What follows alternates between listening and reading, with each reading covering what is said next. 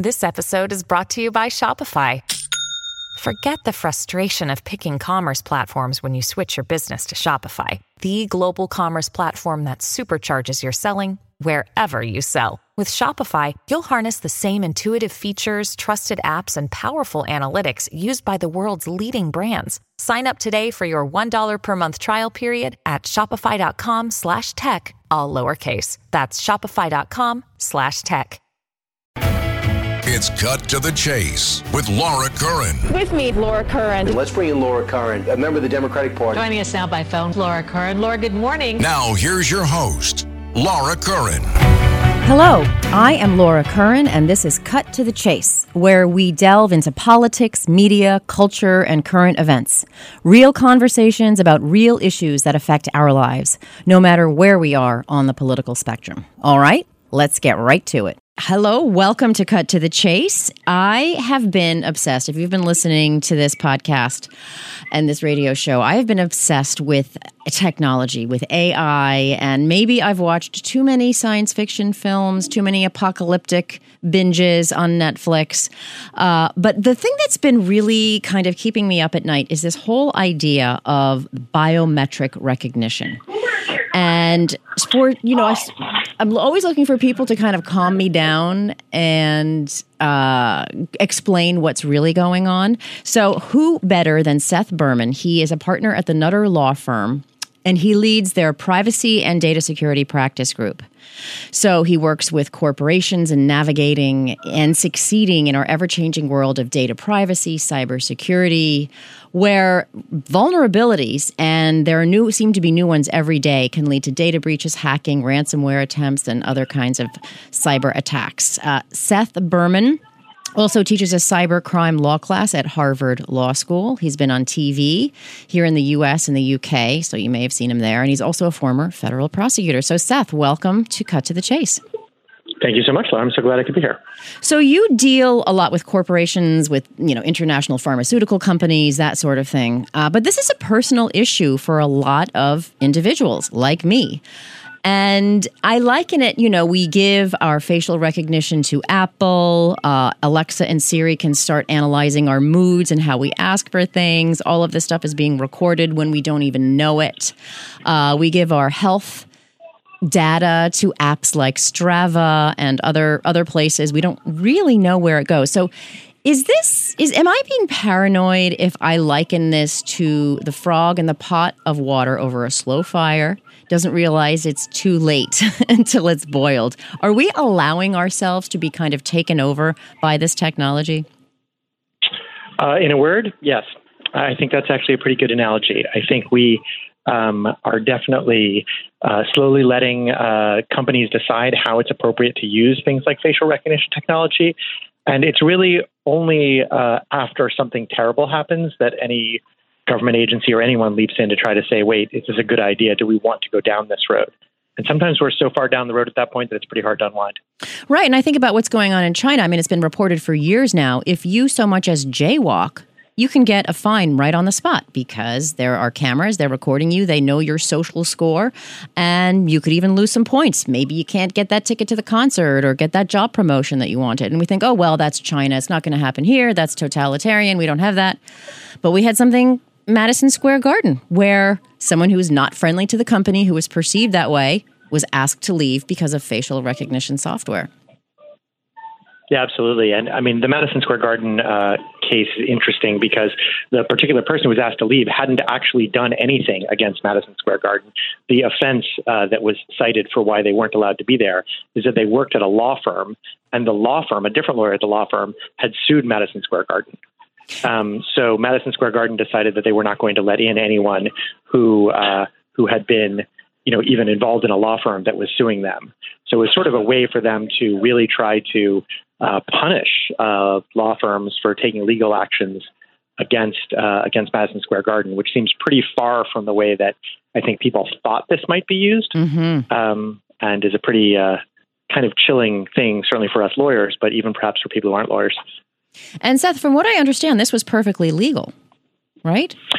Well, that's somewhat in dispute. It turns out there's a very old statute in New York that prevents companies from sort of discriminating against who they allow into, I think it's theaters and music performances. And essentially that was designed a long, long time ago for a totally different reason, which was to protect companies from blocking critics, like newspaper reporters. Oh, that's from so reporting. Interesting. Huh. So right now, Madison Square Garden is actually under a rule that they have to let those lawyers in for concerts, but they don't actually have to let them in for sporting events, which isn't covered by that law. Interesting. I mean, that brings up the whole thought about regulation. There's no uniform, and you correct me if I'm wrong, but there's no uniform regulation nationwide about this. There's some states, sort of a patchwork quilt of random regulations here and there in various states and municipalities, but there's nothing uniform. Whereas, say, in Italy, they have put a ban on ChatGPT over privacy concerns. We're seeing other countries making laws, whereas we're kind of waiting to see what happens and maybe slowly being that frog in the boiling pot of water. Yeah, I think that's right. I mean, the Europe in general has been much more aggressive about trying to regulate privacy as it relates to companies. The United States, for complicated cultural reasons probably, we tend to worry more about technology or privacy as it relates to how the government uses it, but seem kind of blind up to how companies use or abuse our privacy. So as a result, I think the United States has, at least at the moment, kind of left the playing field to other countries to regulate on privacy issues. We're all very familiar with Alexa, with Siri. We use AI. We use this kind of technology much more than we realize. There's one thing that Amazon is doing now. When you ask Alexa for something, she is able to sense when you're frustrated. They call it frustration detection.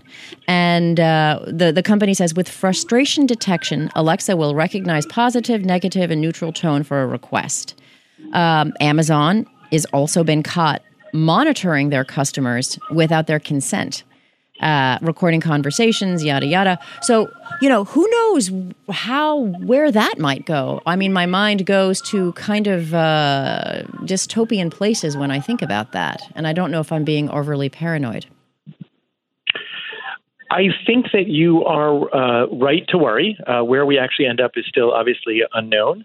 But the ability of AI to detect how people are reacting to things and effectively manipulate people is something that I think we'll really have to think through as a society, how much we're willing to take.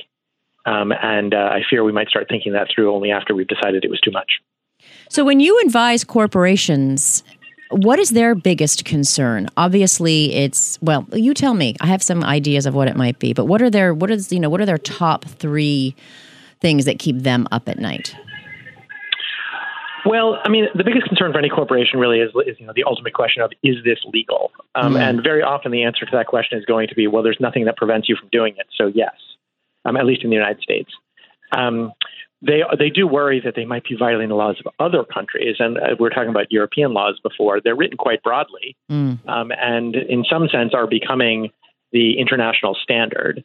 So some companies try to abide by them, even though they don't necessarily apply to every circumstance. So that's one set of questions. I think they also wonder, okay, put aside sort of regulations. Is there a risk we're going to get sued over this because, someone claims some sort of harm we hadn't thought of? The question that I think companies should be asking, but usually aren't, is sort of the, ought we do this? Like, is it ethical for us to do this? Right. Which is a very different question. And some companies do try to grapple with that. A lot of companies do not.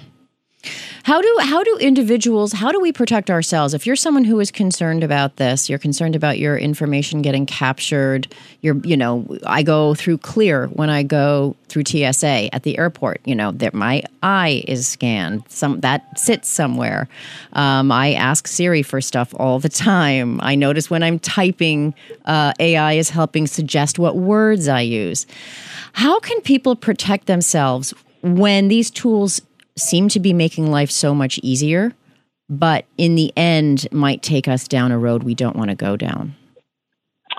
I think the short answer to that might be there's not a whole lot you can do. In fact, I think one of the fundamental flaws of how we've conceived of privacy in the United States is that privacy, we often say, basically comes down to notice and consent. So if somewhere in a long privacy notice that no one reads, you inform people correctly about what you're doing and tell people that they have to consent to use it, usually that's enough in the United States to let companies do almost anything, even though it's really sort of pretend consent, right? Because no one really even knows what they're consenting to. It's extremely difficult to opt yourself out of this unless you're willing to like live in a cabin by yourself and not interact with the world. Yeah. There's not a good solution to this, which is why, probably more regulation is necessary. And I think anyone can relate to that experience. You need to get an app for something, for a parking ticket, for, parking meter or something like that. You download the app really quickly. You're like, yeah, agree. It's pages and pages of stuff you're not reading. And you could be signing off your firstborn for all you know. Yes, in fact, there was a researcher who agreed with some company to insert some sort of random language in their privacy policies that said things like, the first 20 people that read this, call this number and you'll get $100. And like nobody called. Oh, my God. Well, that gives me an incentive to read that stuff. I'm wondering if you can settle a debate that I'm having with my friends. So how often is it, and you've probably heard this anecdotally as well, you're sitting with friends, you're talking about, hey, I'd really always wanted to go to Bali. And you're just talking about that. And my uncle went to Bali and yada, yada. And then someone picks up their phone and lo and behold, on their social media feed is an ad, travel to Bali. Is it that phone monitoring, listening, going, not a person. I don't imagine there's a person there behind the curtain manipulating this, but is there some sort of algorithm that's paying attention even when you're not paying attention to your phone? It's a great question, and I'm not 100% sure. I think the answer is I don't think so. I think what's actually happening is that so much else of what you're doing is being monitored all the time that it's not so uncommon that the conversation you're having matches up with something somebody's Googled or otherwise, sort of revealed to the world of the internet that you're interested in, and then it shows up and you immediately think it's related to the conversation. Either way, it's from closely monitoring you, but I don't think it's because of what you were saying. But you're not 100% sure. I mean, nothing would truly surprise me, but I haven't heard that anyone has admitted that they're doing that. Yeah, but that does make sense. So it kind of gets a sense of who you are, what you're interested in, and it just happens to be a coincidence that they were exactly on target in that moment. Right. It's not exactly a coincidence, though, because they already know what you're interested in, and what you're interested in is what you talk about. So those two things happen together anyway. And then, I always go back to thinking about politics. How can things be used for pornography? It's either like, how can things be used for pornography or how can they be used for politics? And my mind goes to politics. We are living, it's no secret, in a more stratified world. People find their media outlets, they find their social media outlets, they find their favorite blogs, websites, whatever it is, and they kind of tend to stick with what they know and what they like. So they're stuck in their echo chamber. They don't really hear other things. My other concern is this kind of data. Well, it already is being used for political campaigns, collecting people's data, buying patterns, demographic patterns, even health patterns. But I'm wondering if this will even exacerbate the dividedness and make those silos more like bunkers more and more as we go down this road. Is that something that ever comes up in your work? The political side of it? Ever since the 2016 election and Facebook got into trouble for essentially selling a whole bunch of information to, what ultimately turned into various campaigns about, who they could be targeting and what those people were interested in, there has been much more focus on this issue, sort of how this technology could be used for divisiveness. One thing I do see is that the first generation of kind of like the internet entrepreneurs, like Zuckerberg, since we're on the subject of Facebook, they thought of what they were doing and they talked about what they were doing as this unalloyed good, right? They were going to connect the world, and they would connect the world in a new and different way, and that was going to be awesome. Yeah. Right? And they never, so far as we can tell, gave a lot of thought in advance to how it might be not totally awesome for everyone to be connected to each other at all times. I think the current generation, at least the conversation is different going in. So if you look at the folks who are in the middle of creating like the AI companies, right, very differently, they're running around screaming about how AI might be awful. Now, it's interesting because they're still doing it, right? So it's not totally different. But it's so interesting to me, though. Yeah, because these are the guys these are their companies. Right. It's their companies and they're doing it. And they're also screaming like, we need regulation because this could be terrible. Yeah. So it's a very different attitude. It's an understanding that technology right off the bat is a dual-edged sword, which I think in the earlier days of the internet, people really didn't acknowledge even to themselves. And now I think we are acknowledging it. And it'll be interesting to see if that changes how these companies act and how governments react to these companies. I suspect it will, but that remains to be seen. Yeah, it's almost like back in those halcyon days when this was all new, we were naive, and perhaps they were naive as to what could happen. Now they know better than anyone the darkness that this can bring. They have to guard against it. They're potentially liable for a lot of, they're not really, but they could be down the road for bad things happening. And so now that they know what kind of power this can unleash, now they want to stop it before it gets too out of the barn. Yeah, I think it's that. And it's probably less at the moment about risk of like getting into legal trouble or getting sued.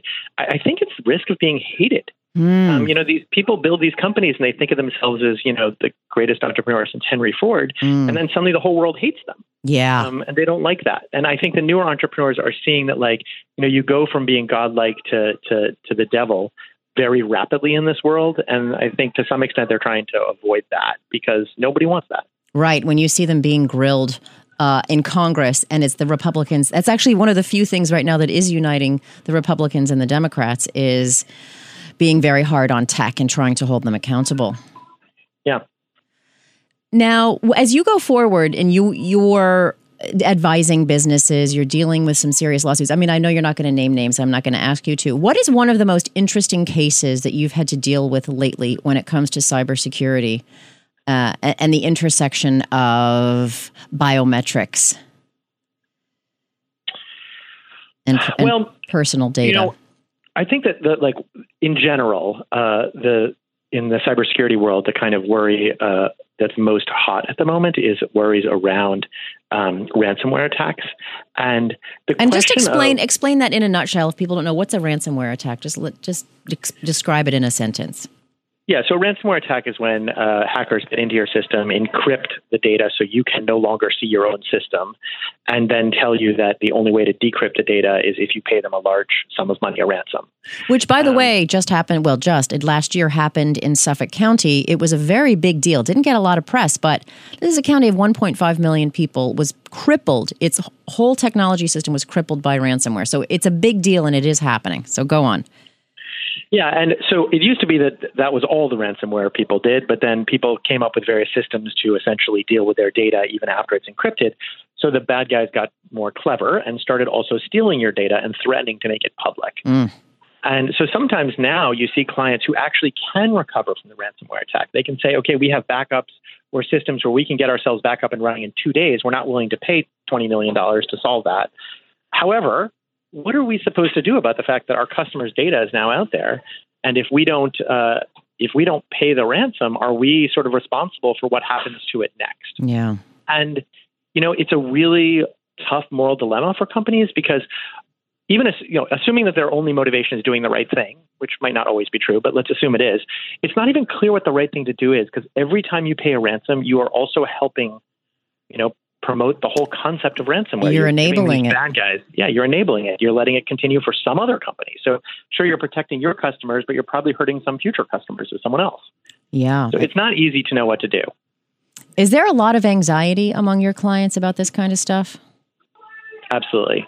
Although in truth, people tend to be more anxious about it after it's happened to them. Beforehand, they're always convinced that they'll be the one that doesn't get hit. Right. Well, I say buyer beware, be very careful, people out there, what information you're giving to this growing trove of very, very personal information. And it'll be interesting to see. I hope that we all live long enough to see how this story unfolds. Me too. Seth Berman, partner specializing in privacy and data security at Nutter Law Firm. I'm sorry, I just got to make that joke. You're in the UK a lot. Nutter in the UK means crazy person, so that must be a source of fun over pints after after your meetings over there. It certainly is, and it's sad because the firm was actually started by Louis Brandeis, who later became a Supreme Court justice, and as a result, they had to take his name off the firm. So we end up with the name of not even the founder. Not even the founder. Well, Seth Berman, thank you so much. I don't know if you made me feel any better, but I certainly feel smarter about this subject. All right. Nice talk with you. Take care. Thanks for listening to Cut to the Chase. If you like what you hear, like and subscribe wherever you get your podcasts.